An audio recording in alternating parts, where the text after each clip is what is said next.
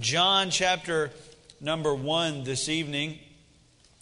I've been very excited to start this sermon series, been very excited to study it out and preach on it. As you saw maybe this morning, if you're in service, we're going to start a new series entitled Running Your Race with a Pace of Grace. And really that's a mouthful, but what it comes down to is trying to live our daily life while avoiding spiritual burnout and experiencing daily renewal. Man, I'm amazed at how many people are just almost treading water in their day-to-day life. Struggling, trying to find an answer, a reason to keep on keeping on. And to be honest with you, a lot of people, I feel, may be burning the candle at both ends. And yet there's a Bible principle that if we will go to God, He will restore us. Every day. He will help us every day. And so really that's the idea behind the entire series that we'll start into. Now, I'll be honest with you, it'll be a few weeks before we get to the daily walk portion of the sermon series. It'll be a few weeks before we get to where it, I guess, practically applies to your life where you're at now. But for us to understand how we get there, we've got to start at the most basic. You see, kindergartners don't graduate 12th grade the first time they go to school. And by no means demeaning your understanding or your knowledge of the Bible, but I am saying as far as this matter of providing grace to sustain a Christian's life, we just really don't know that much about it.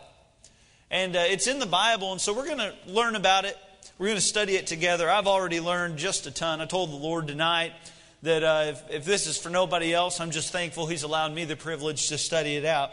The Bible says in John chapter number 1, verse number 6, which I'll tell you a little secret. John chapter 1 is one of my favorite chapters in all the Bible.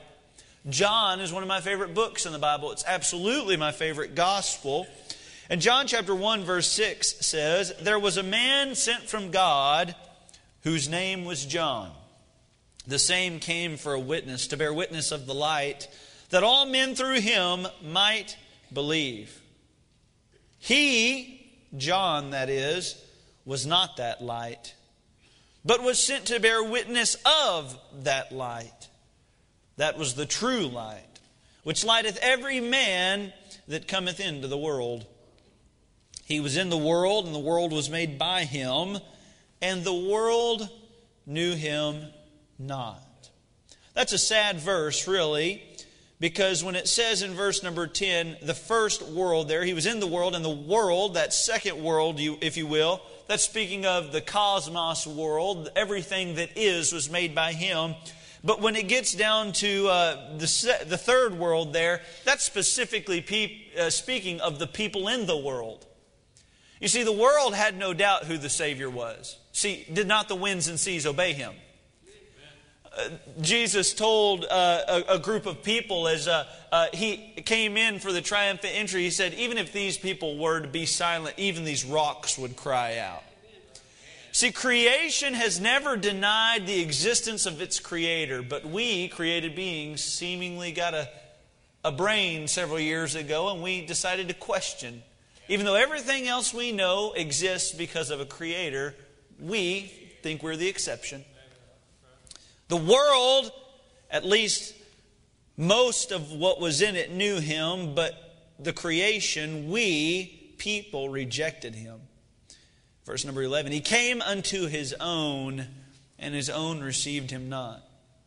But as many as received Him, to them gave He power," the dunamis, the dynamite power, "to become the sons of God.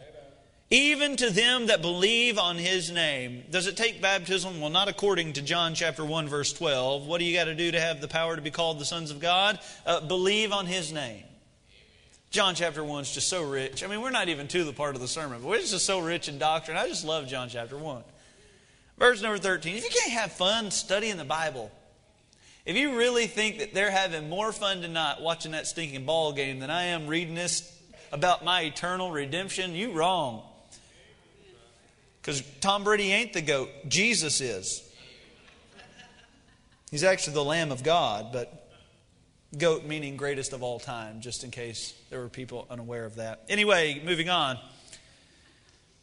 Verse number 13, which were born not of blood, nor of the will of the flesh, nor of the will of man, but of God. And the Word was made flesh and dwelt among us. And we beheld His glory, the glory as of the only begotten of the Father, full of grace and truth. John bare witness of Him and cried, saying, this was He of whom I spake. He that cometh after me is preferred before me, for He was before me.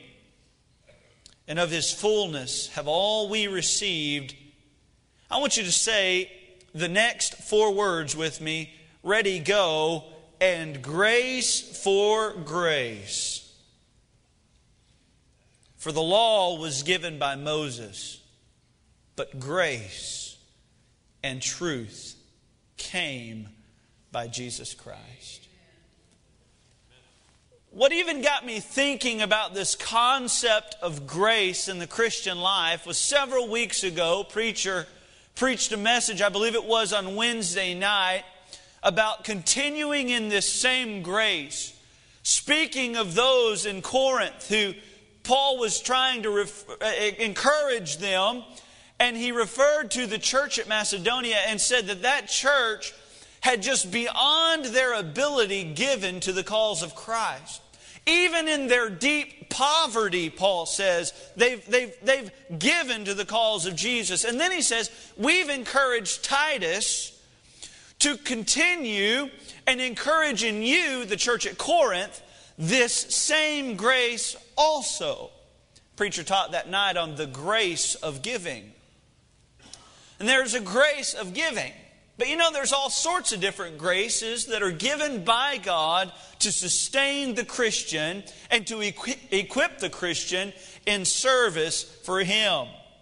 Just a few of these. One would be found in 2 Corinthians chapter 12, verse 9, where God told the Apostle Paul after he came to him and he said, Lord, I have this thorn in the flesh and I believe I might be able to be a better minister if you remove it. And what did God tell Paul? Paul said, I besought the Lord 3 times about this matter, and yet God said unto me, my grace is sufficient for thee. So we find God's grace is sufficient even despite our limitations, our handicaps, our insufficiencies. God's grace is sufficient where we are insufficient. And I'll tell you, when I face my day, I make many decisions throughout the course of the day, and more than half of them, I would say, I feel ill-equipped or ill-prepared to make the decision when it comes down the pike. And even though I feel that way, you know what God says to me? My grace is sufficient for you. Another time is in Hebrews chapter 4, one of my favorite verses in all the Bible, verse number 16. The Bible says, let us therefore come boldly unto the throne of grace, that we may be able to attain mercy and find grace to help in the time of need. God gives grace to those who need grace. And just at the moment when you feel like you are about to drown in the peril of your problem, God says, how about you just come talk to me a little bit? I'll shower you in my grace. James chapter 4, verse 6, the Bible says, but He, that is God, giveth more grace. Wherefore He saith, God resisteth the proud, but giveth grace unto the humble. The moment when I am willing as a Christian to finally just throw my hands up and say, God, it's out of my control. I'm totally relying on you. God says, hey, I've got just the thing for you, a big old pile of grace. We Christians need grace. But let me ask you, when was the last time you prayed for grace? We ask for God's help all the time, do we not? We say, Lord, please solve this problem. Help me in the time of need. We've even prayed prayers that say, Lord, help me to see your hand at work. Or Lord, help me to understand what you're trying to do. But we rarely, if ever, say, Lord, I just need a big old heaping of grace to help me face this problem. And yet God says that He will give it. John chapter 1 is an amazing chapter in the Word of God, but here in our passage specifically, the theme of the passage and the main core subject that is being addressed is grace. But it is grace that exposes to us the glory of Christ. See, John was able to be on the Mount of Transfiguration. John was able to see the Lord Jesus in probably His greatest moment of earthly ministry when He and the Father communed so closely that everything that had been veiled for 30 some odd years had at one moment in time just opened itself up and exposed it. And nobody else in the world, while Christ was on this earth, was able to see what those few disciples was able to see on the Mount of Transfiguration. And John happened to be one of them. And he says here, I saw the glory of God like few have ever seen. And he says, if you want to see the glory of God, here's the way you'll find it. By viewing His grace. You say, Brother Andrew, I don't think that's true. Well, that's why I'm excited to get to the message, because I'm about to show you it's true. This passage, even though truth is mentioned, it is simply the accent mark. You understand? Because here, this is the only time in John's Gospel or in 1 John where grace is mentioned. And it's mentioned that Christ was full of grace and truth. And he also says grace for grace. And then he goes on again to reiterate Christ was full of grace and truth. And we find it in Christ. 55 times the word true, truth, or truly is mentioned in just John's Gospel. So John says to start out the relationship with Christ and to understand His glory, we must access it by observing His grace. We must understand that the grace of God is what will share with us the glory of God. You see, it's hard to picture our God. It's hard to imagine how amazing He might be. In fact, if you ever sit down to try thinking how good God is, I don't know about you, but I find my mind almost going in circles, like a hamster on a wheel. I try to imagine it, and I'll even pray a prayer. God, please share with me, expose to me Your greatness and Your goodness. I want to sense Your majesty. And yet I find as my mind begins to dwell on this thought, it never goes anywhere because my mind can't comprehend the incomprehensible. God is so good, and yet we find here, John says, if you're going to understand the glory of your God, it will be when you understand His grace. It's the key to understanding His glory. And so tonight, quickly, I'll do my very best. I might be lying to you when I say that because there's a whole lot of sermon and not a whole lot of time to preach it. But I'm going to share with you 3 impactful realities about the face of grace. The sermon title is The Face of Grace. In John chapter 1, I'll share with you the first impactful reality. It is this: the presentation of grace. Verse number 14 is an amazing verse, but the Bible says, and the Word was made flesh and dwelt among us, and we beheld His glory, the glory as the only begotten of the Father, full of grace and truth. Christ was presented to the world as the face of grace. But He had a predecessor, and I want to share with you, number 1 tonight, sub-point under that there was a man sent. Verse number 6, we know who that man is. The Bible says in verse number 6, there was a man sent from God whose name was John. Now, John is a unique character study in the Bible. He's one of the craziest birds in all of it. Matthew chapter 3 shares a little bit with us about him, and also here in the latter part of John chapter 1. John is probably, other than his preaching and his passion for the Lord, most notable by the clothes that he wore and the food that he ate. John the Baptist was a man who was clothed in a hairy garment, a camel's hair, in fact. He was girded with a leather belt and even ate locust and honey. And what you must understand is John did not do this just because this was comfortable. Can you imagine clothing yourself in camel hair? That sounds awful, does it not? Why did John act like this? Why did he dress like this? You see, John is the clothes of an era, if you will. He is the prophet out of his season. Now, I'm not saying God got it wrong by when He sent John, but what I'm saying is John is the last Old Testament prophet that was ever sent. In fact, he almost typifies in every way, by every action that he has, all those that came before him, those like Elijah. You ever notice how similar Jonah and John's message were? Repent. Repent. In fact, that's almost every Old Testament prophet's message, was it not? Repent. John was a prophet almost out of his season, and yet God chose to send him.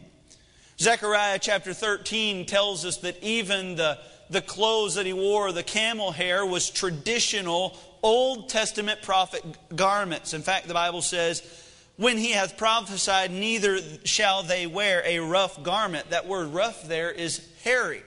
So Old Testament prophets were known to wear hairy garments. The leather belt that is mentioned here in John and in Matthew, 2 Kings chapter 1 verse 8 tells us that Elijah wore a belt just like that. John typified all those that had come before him. In fact, the very diet that he had, stay with me, this is very interesting. But his diet consisted of locust and honey. Can anybody say, yum? What an odd diet it is. Why would he do that? Let me tell you why.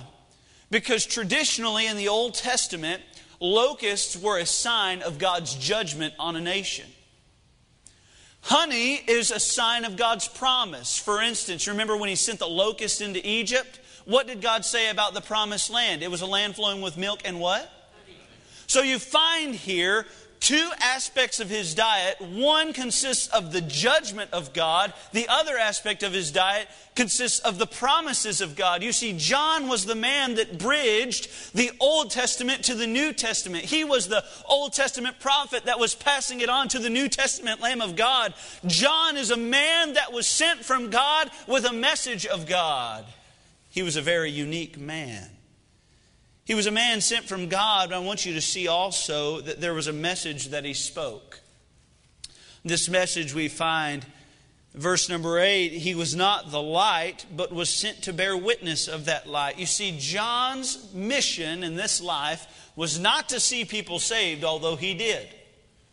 His mission, given by God, hand-selected, was to prepare the way for the Lord Jesus. And when He came, those folks were to hear His gospel. He had two core themes to His message. Number one, He was to tell people about a message to straighten their path. Verse number 23 of John chapter 1, we find, the Bible says, He said, I am the voice of one crying in the wilderness, make straight the way of the Lord, as said the prophet Isaiah. You see, John's first core message was this: straighten the paths, for the Messiah is coming. His second point of his message was this: I am second place. Straighten your paths, and I'm in second place. You see, he did this in two ways. He said, well, first of all, I'm second place in age. Look in verse number 27. He it is who coming after me is preferred before me. Even at the conclusion of verse 15, the Bible says, He that cometh after me is preferred before me, for He was before me. You see, John said, not only is He before me in all sorts of ways, but primarily He is before me in age. Now, if you know anything about the chronology of the Bible, you'll understand that John was actually in the womb at the announcement of the Lord Jesus. In fact, he was the baby who leaped when he heard the news in Elizabeth's womb. John, we know for a fact in the Bible, is older than the Lord as far as his earthly ministry. Some guess approximately 8 months older. I don't know. I just know he's older. But I'll say this. John looked at all those crowds and he said, look, I am not older than him. Not only is he preferred before me, but he was before me. Now, what in the world could he be talking about? His message was this: the man that is coming after me is not bound by time. The man that is coming after me is not like a normal man. You see, I was born and I will die, but this man has been from everlasting. This man has been and always will be. This man liveth forevermore and has always lived. He reigns forever and ever. And that was the message of John the Baptist. He says, not only in age, but in attention. John the Baptist said, he is preferred before me. I'm not even worthy to loosen the latchet on his shoe. Wouldn't it be nice if some of our preachers kind of took that note out of John's book? Maybe some of our preachers would stop thinking themselves so high and mighty. If John the Baptist, hand-selected by God to be the forerunner of Jesus Christ, felt unworthy to serve the Lord, boy, some of our preachers sure get a little haughty when they start preaching, don't they? John the Baptist was a humble man, and he understood that it was not for him to receive the acknowledgement of men or the praise of men or the attention of men. His message was simply to share about the coming Savior. There was a man sent from God. There was a message spoken by John. Number 3, it's bad when the preacher gets messed up on his countdown. Number 3, there was a Messiah shared. Verse 14, the Bible says, and the Word was made flesh and dwelt among us, and we beheld His glory. The glory is the only begotten of the Father. Now, lest we at Joshua Baptist would ever get this confused, verse 14 is not talking about the written Word of God. And I would ask you to pay attention here, Christian, because I have, in my life, been confused at how many people will quote John chapter 1 verse 1 and John chapter 1 verse 14 in reference to the Bible that they hold in their hands. But let us all understand, it is not speaking of the Word of God that you have in your lap. Now, the Word of God is a wonderful book. And the Word of God is quick and powerful and is a divider even to the joints and marrow and a discerner of the thoughts and intents of the heart. I believe all that. But John chapter 1 verse 14 says, and the Word became flesh. This book never did that. The Bible says in John chapter 1 verse 1, in the beginning was the Word, and the Word was with God, and the Word was, what's the next word? This book is not God. Now, this book is of God, but it is not God. John chapter 1 verse 1 and John chapter 1 verse 14 is speaking specifically of the living Savior. It is speaking about the God-man. And let us be careful, Christian, not to think that Jesus, and I don't want this to sound as bad as it's going to, is some cheap knockoff of God. Sometimes I get the sense that we think that Jesus is secondary to God. But the only illustration that I can help you understand tonight, it is as if when Jesus came to this earth, it is as if God the Father took His crown off, set it in His throne, and left the glories of heaven to come and die for you. God walked among us, and the Word became flesh and dwelt among us. Now, there's a lot of great men in this world and men that are brilliant. Man, yesterday we attended Brother Carvajal's funeral, and his obituary was longer than any paper I've ever written in my life. That man was as educated as probably any man I've ever known. Brilliant scholar. Wrote in, was it medical journals or psychology journals, psychiatric journals? People would refer to his work over the years. A baseball coach. Man, this guy did everything. And I'm so happy that we were able to have a little time with Brother Carvajal. And there's been a lot of great men on this earth. But can you imagine how amazing it is that God came as if He were our equal. Placed Himself in flesh. Jesus is not only a piece of God, Jesus was 100% God. Lest we get confused, when Isaiah prophesied of a coming Lord, and the Bible says in chapter 7 verse 14, "Behold, a virgin shall conceive and bear a son, and shall call his name Emmanuel." The book of Matthew tells us Emmanuel means God with us. The Bible also says here in John chapter 1 that the Word was God. He came down to this earth. It was a Messiah that was shared for the sins of mankind. And then fourthly, I want you to see, as sad as this is, there was a missed Savior. Can you imagine walking side by side with Jesus and ignoring His message and life-changing power? Chapter number 1, verse 10 tells us He was in the world, and the world was made by Him, and the world knew Him not. And He came unto His own, and His own received Him not.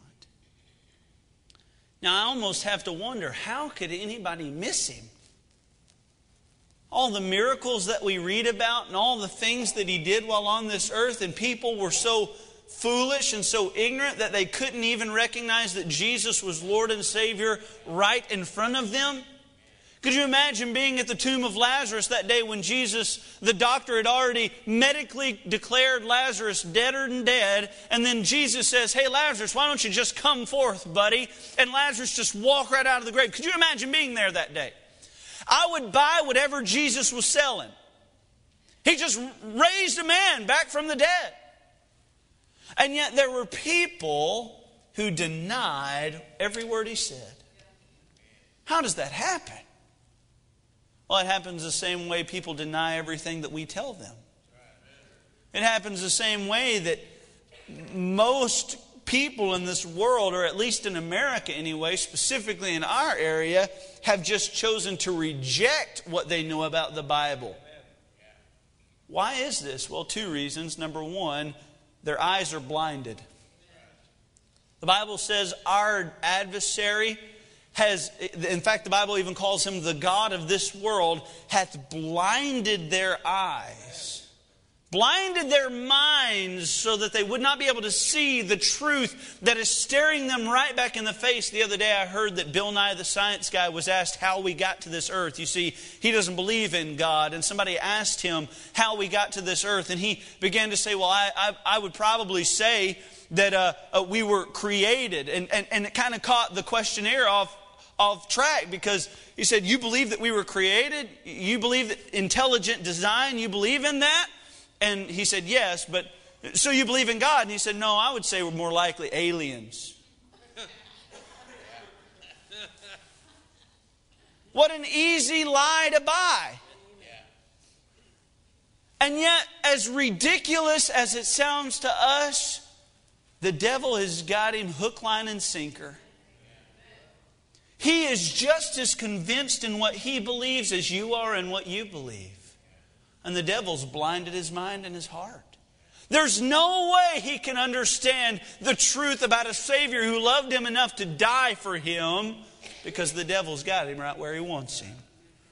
Their blindness was one problem, and then secondly, the world's darkness.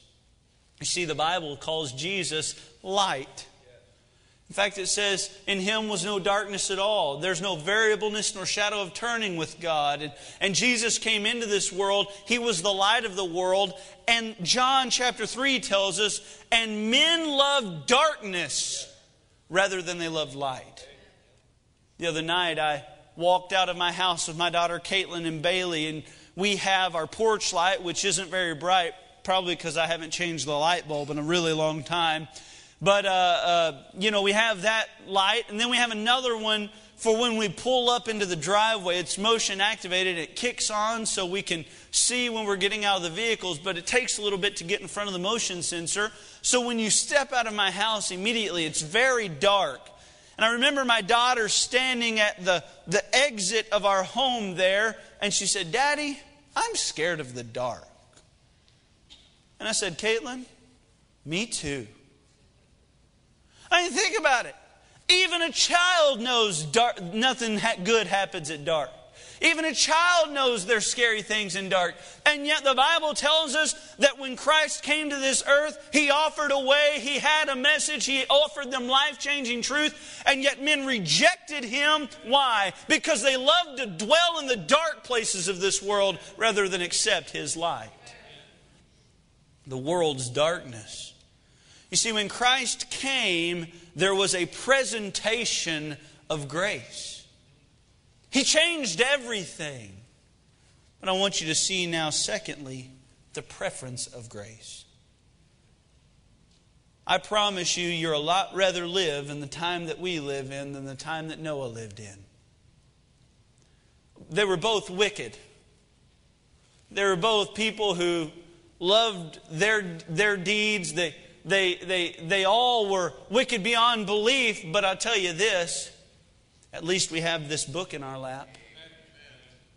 Man, it's amazing to me that men like Noah and Moses, Enoch, Abraham, men like that, they were able to walk so closely with God, and yet they never had their instruction manual. We have it, the living Word of God right in front of us. It's alive, man. It works in the hearts of Christians. We have this book.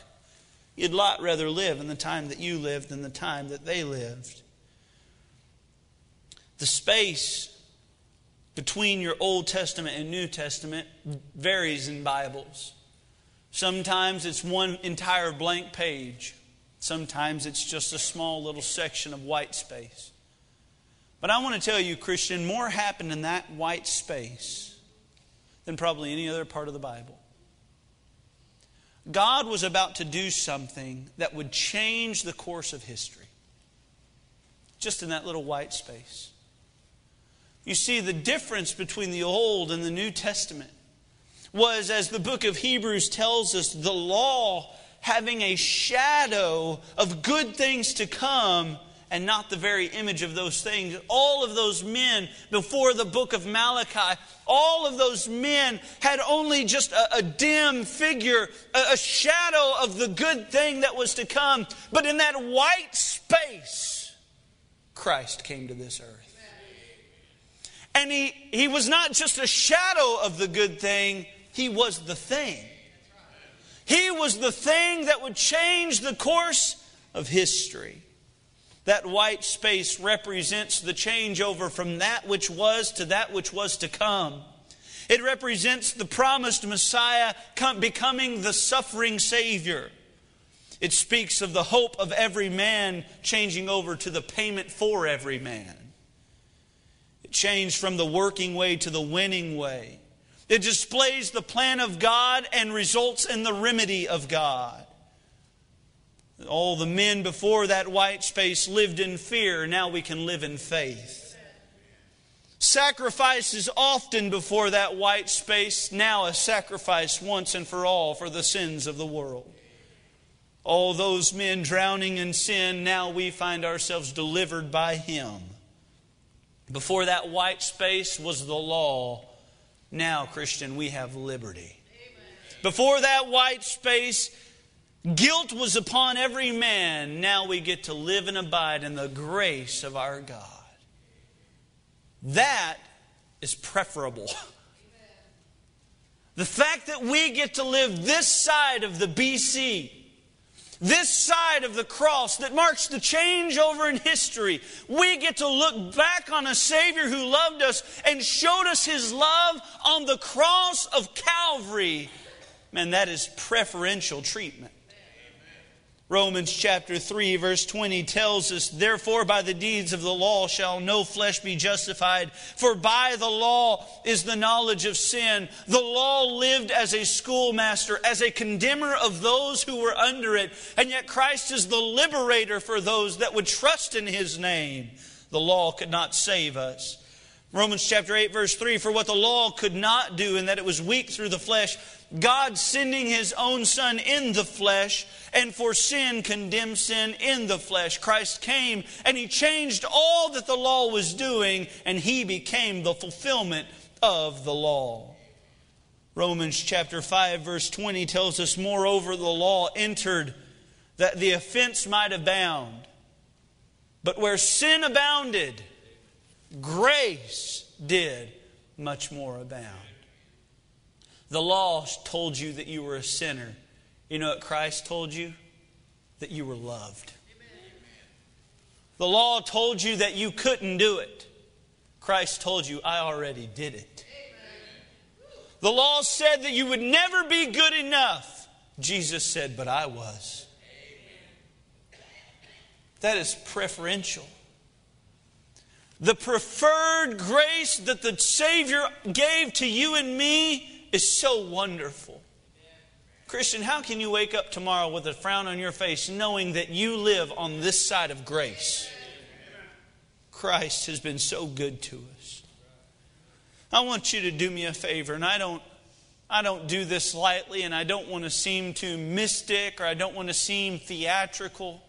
I want you to do me a favor. If you will, please just close your eyes. And I want you to imagine that night in the Garden of Gethsemane, as Christ, fully well knowing He is about to be taken to die on the cross, there He sweats great drops of blood because of the pressure that He was facing. He can hear the rattle of the soldiers that are coming to take Him away, knowing He will have to submit and lay His head down on that cross.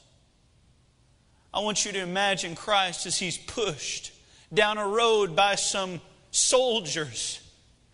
God of the universe in a shoving match losing to a Roman soldier. I want you to imagine Him. He's there as in Pilate's court, as He's beaten and He's questioned and He's mocked and He's spat upon and He's whipped. I want you to imagine this with your mind's eye. Now I want you to follow Him down that lonely road up to Golgotha, where there He will be hung by two deserving thieves. He is innocent, free of any blame, guiltless, and yet hanging there nonetheless. I want you to hear the cross as it's lowered into its place there. And I want you to hear the shouting from the crowd as they shout, "Crucify Him! If you're God, you save yourself." I want you to look into that face of a Savior with a brow that's been pierced with a crown of thorns. I want you to look into that face that Psalm says His visage was so marred that He was unrecognizable. I want you to look into that face of pain, and I want you to look in that face of agony, and you tell me you don't see grace. And you tell me you don't see the undeserved favor of your God. I want you to see your Savior there. And I want you to experience, just for however brief the moment, the glory of God as He suffers and dies for your sins. Now, friend, you can look this way. I don't know if that did anything for you, but as I did it sure did a whole lot for me. You see, the sermon title is this: The Face of Grace. You can't get to the throne of grace where we can come and we can ask God for grace until you look upon His face at Calvary.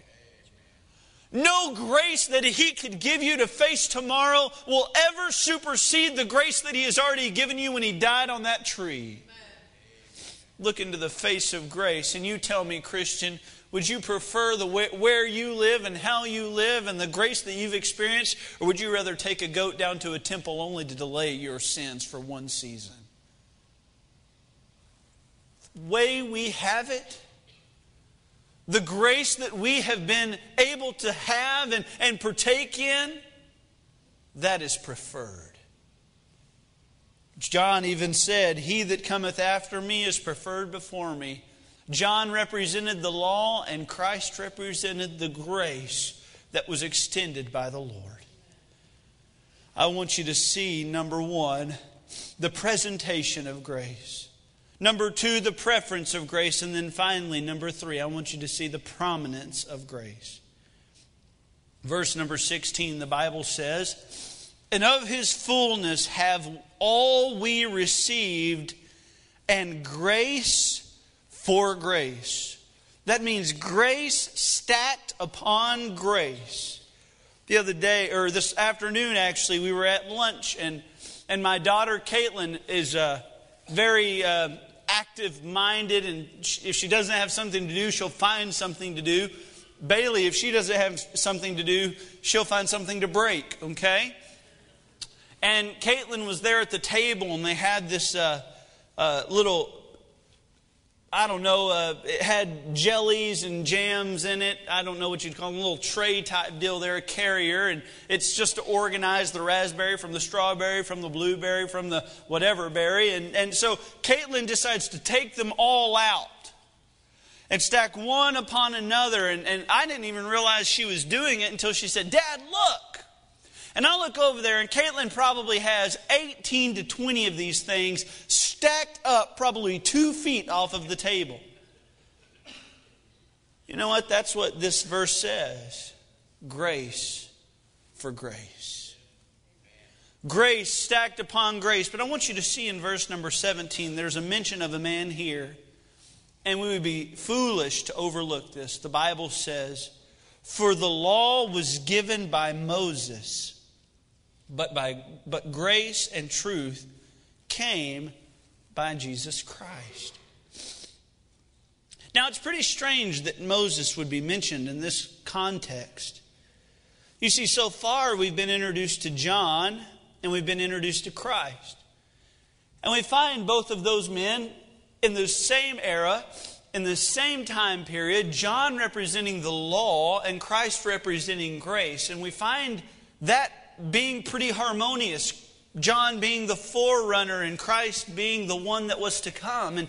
And this seems to make sense. But out of nowhere in verse 17, it mentions this man Moses, who certainly was instrumental in delivering the law of God to the nation of Israel. But I think there's a greater purpose here. I want you to take your Bible to Exodus chapter number 33, if you will. A lot has gone on in the 2 preceding chapters here. Exodus 31, Moses goes into Mount Sinai, leaves the people there at the base of the mountain. And he goes up to meet with God, and God begins to give him law. And in fact, he gives him 2 tablets there of the law. And we know that it has the commandments from God. That's chapter 31. And if you've studied your Bible at all, you know something happens in chapter 32. Probably the saddest day in the nation of Israel's history, I would suspect, or at least one of them. Moses comes down from the mountain with the law of God, God's first recorded word. Here it is, the law of God. Chapter number 32, the people say, "We don't know what's happened to this man Moses, so Aaron, why don't you get up and make us gods that can go before us into this land?" Chapter 32, Moses comes down out of the mountain carrying these 2 tablets, only to see his nation, his kinfolk, his brethren, naked, partying at the foot of a golden calf that they now have assumed as their God. It's a very sad story. In fact, you find Moses' reaction a little disturbing at first, because if you know your Bible, what does Moses do? He takes the law of God and he breaks it. Why would he do that? Well, because if they had been given the law right there, every single one of them were completely and 100% guilty of it. In fact, we know in chapter 32, Moses goes and takes care of the issue. He grinds up all the gold that God had given them that they used to build the golden calf, and now he makes them drink it. It's a very sad story. But I want you to see in chapter number 33, Moses and God, even if the nation of Israel at this point are not in a good standing with God, Moses and God are in a fantastic standing with one another. Chapter 31, he just spent time with God alone in the mountain receiving the law of God. Chapter number 33, he begins and he builds the tabernacle, the tent of meeting, where every day Moses would go out and meet with God apart from the nation of Israel. And God met with him, the Bible tells us, as face to face.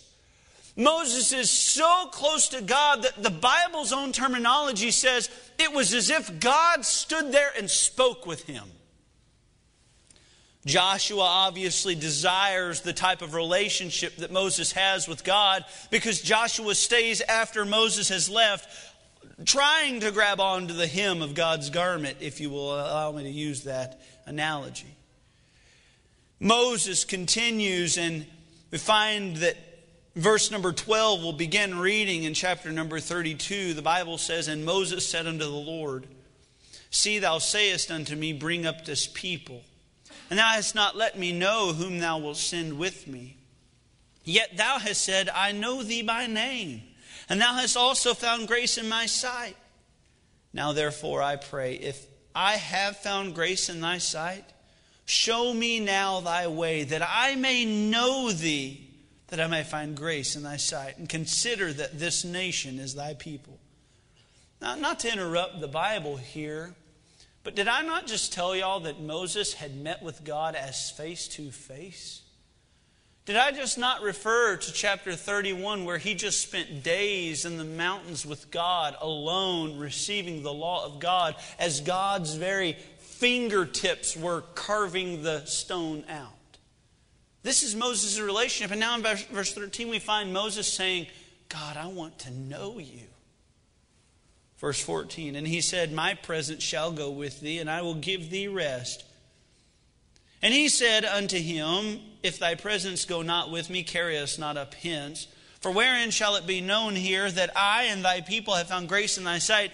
Is it not in that thou goest with us? So shall we be separated, I and thy people, from all the people that are upon the face of the earth? And the Lord said unto Moses, I will do this thing also that thou hast spoken, for thou hast found grace in my sight, and I know thee by name." Now verse 13, verse 17, we find a whole lot of talk about grace. And then in verse 18, Moses says this, "I beseech thee, show me thy glory." As close as he was to God, his request is this: God, show me your glory. I've sensed a lot of your grace, but Lord, I need to see your glory. We continue reading. "And he said," that is, God said, "I will make all my goodness pass before thee, and I will proclaim the name of the Lord before thee. And I will be gracious to whom I will be gracious, and will show mercy on him on whom I will show mercy. And he said, Thou canst not see my face, for there shall no man see me and live. And the Lord said, Behold, there is a place by me, and thou shalt stand upon a rock. And it shall come to pass, when my glory passeth by, that I will put thee in a cleft of the rock, and I will cover thee with my hand while I pass by. And I will take away mine hand, and thou shalt see my back parts, but my face shall not be seen." Now Moses wants to see God's glory. And Moses, as one of the only Old Testament saints, gets to see a factual, undeniable Christophany here. An Old Testament appearance of Christ here. Now Moses gets to see God walk by in the cleft of the rock. Moses' prayer request was this: God, we're so close and we speak every day, and I know you as face to face. You're my best friend. I rely on you. I have no one else but you. Lord, you've called me to this great mission, and Lord, I'm trying to serve you. Lord, I'm trying to do what you want me to do. God, I love you with all my heart, but Lord, it's just not enough. Lord, what I need right now is I just need to see your glory. And yet God says, okay, Moses, I'll show you my glory, but there's a limit. Here it is. Moses, you can't see my face. Now fast forward to John chapter 1. The end part of the chapter, we find John the Baptist baptizing converts exactly as he was instructed to do. Speaking about this great man that is to come, speaking of him who is before him, is preferred before him, and is aged before him, and everyone should acknowledge him before him. And this man that John would not even be worthy to latch it on his shoe. And John one day while baptizing there looks up, and for the first time in the history of man, he sees the face of grace. What Moses was unable to see, John now looked at. What Moses begged God to see, John now looked right in his face. And in probably the greatest pronouncement and sermon in all the Bible, John the Baptist, being Spirit-led and Spirit-filled, no doubt, with everything in him, with all the emotion of his ministry and all the fulfillment of everything that is coming, he looks up with everything that he can, and he says those famous words that will echo throughout history. My friends, I want you to take note. Behold the Lamb of God, which taketh away the sins of the world. You know what he was saying?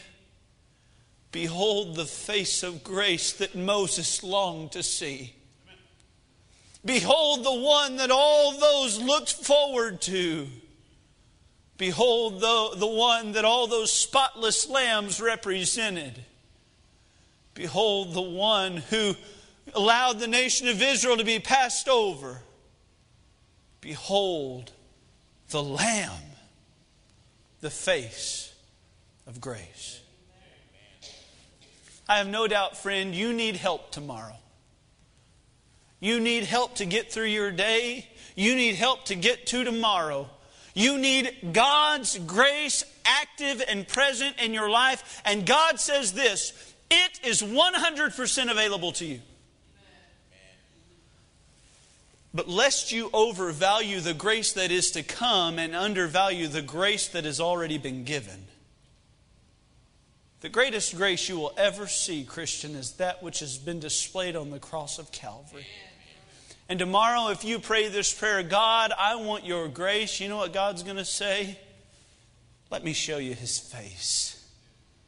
The Savior who loved you and gave Himself for you.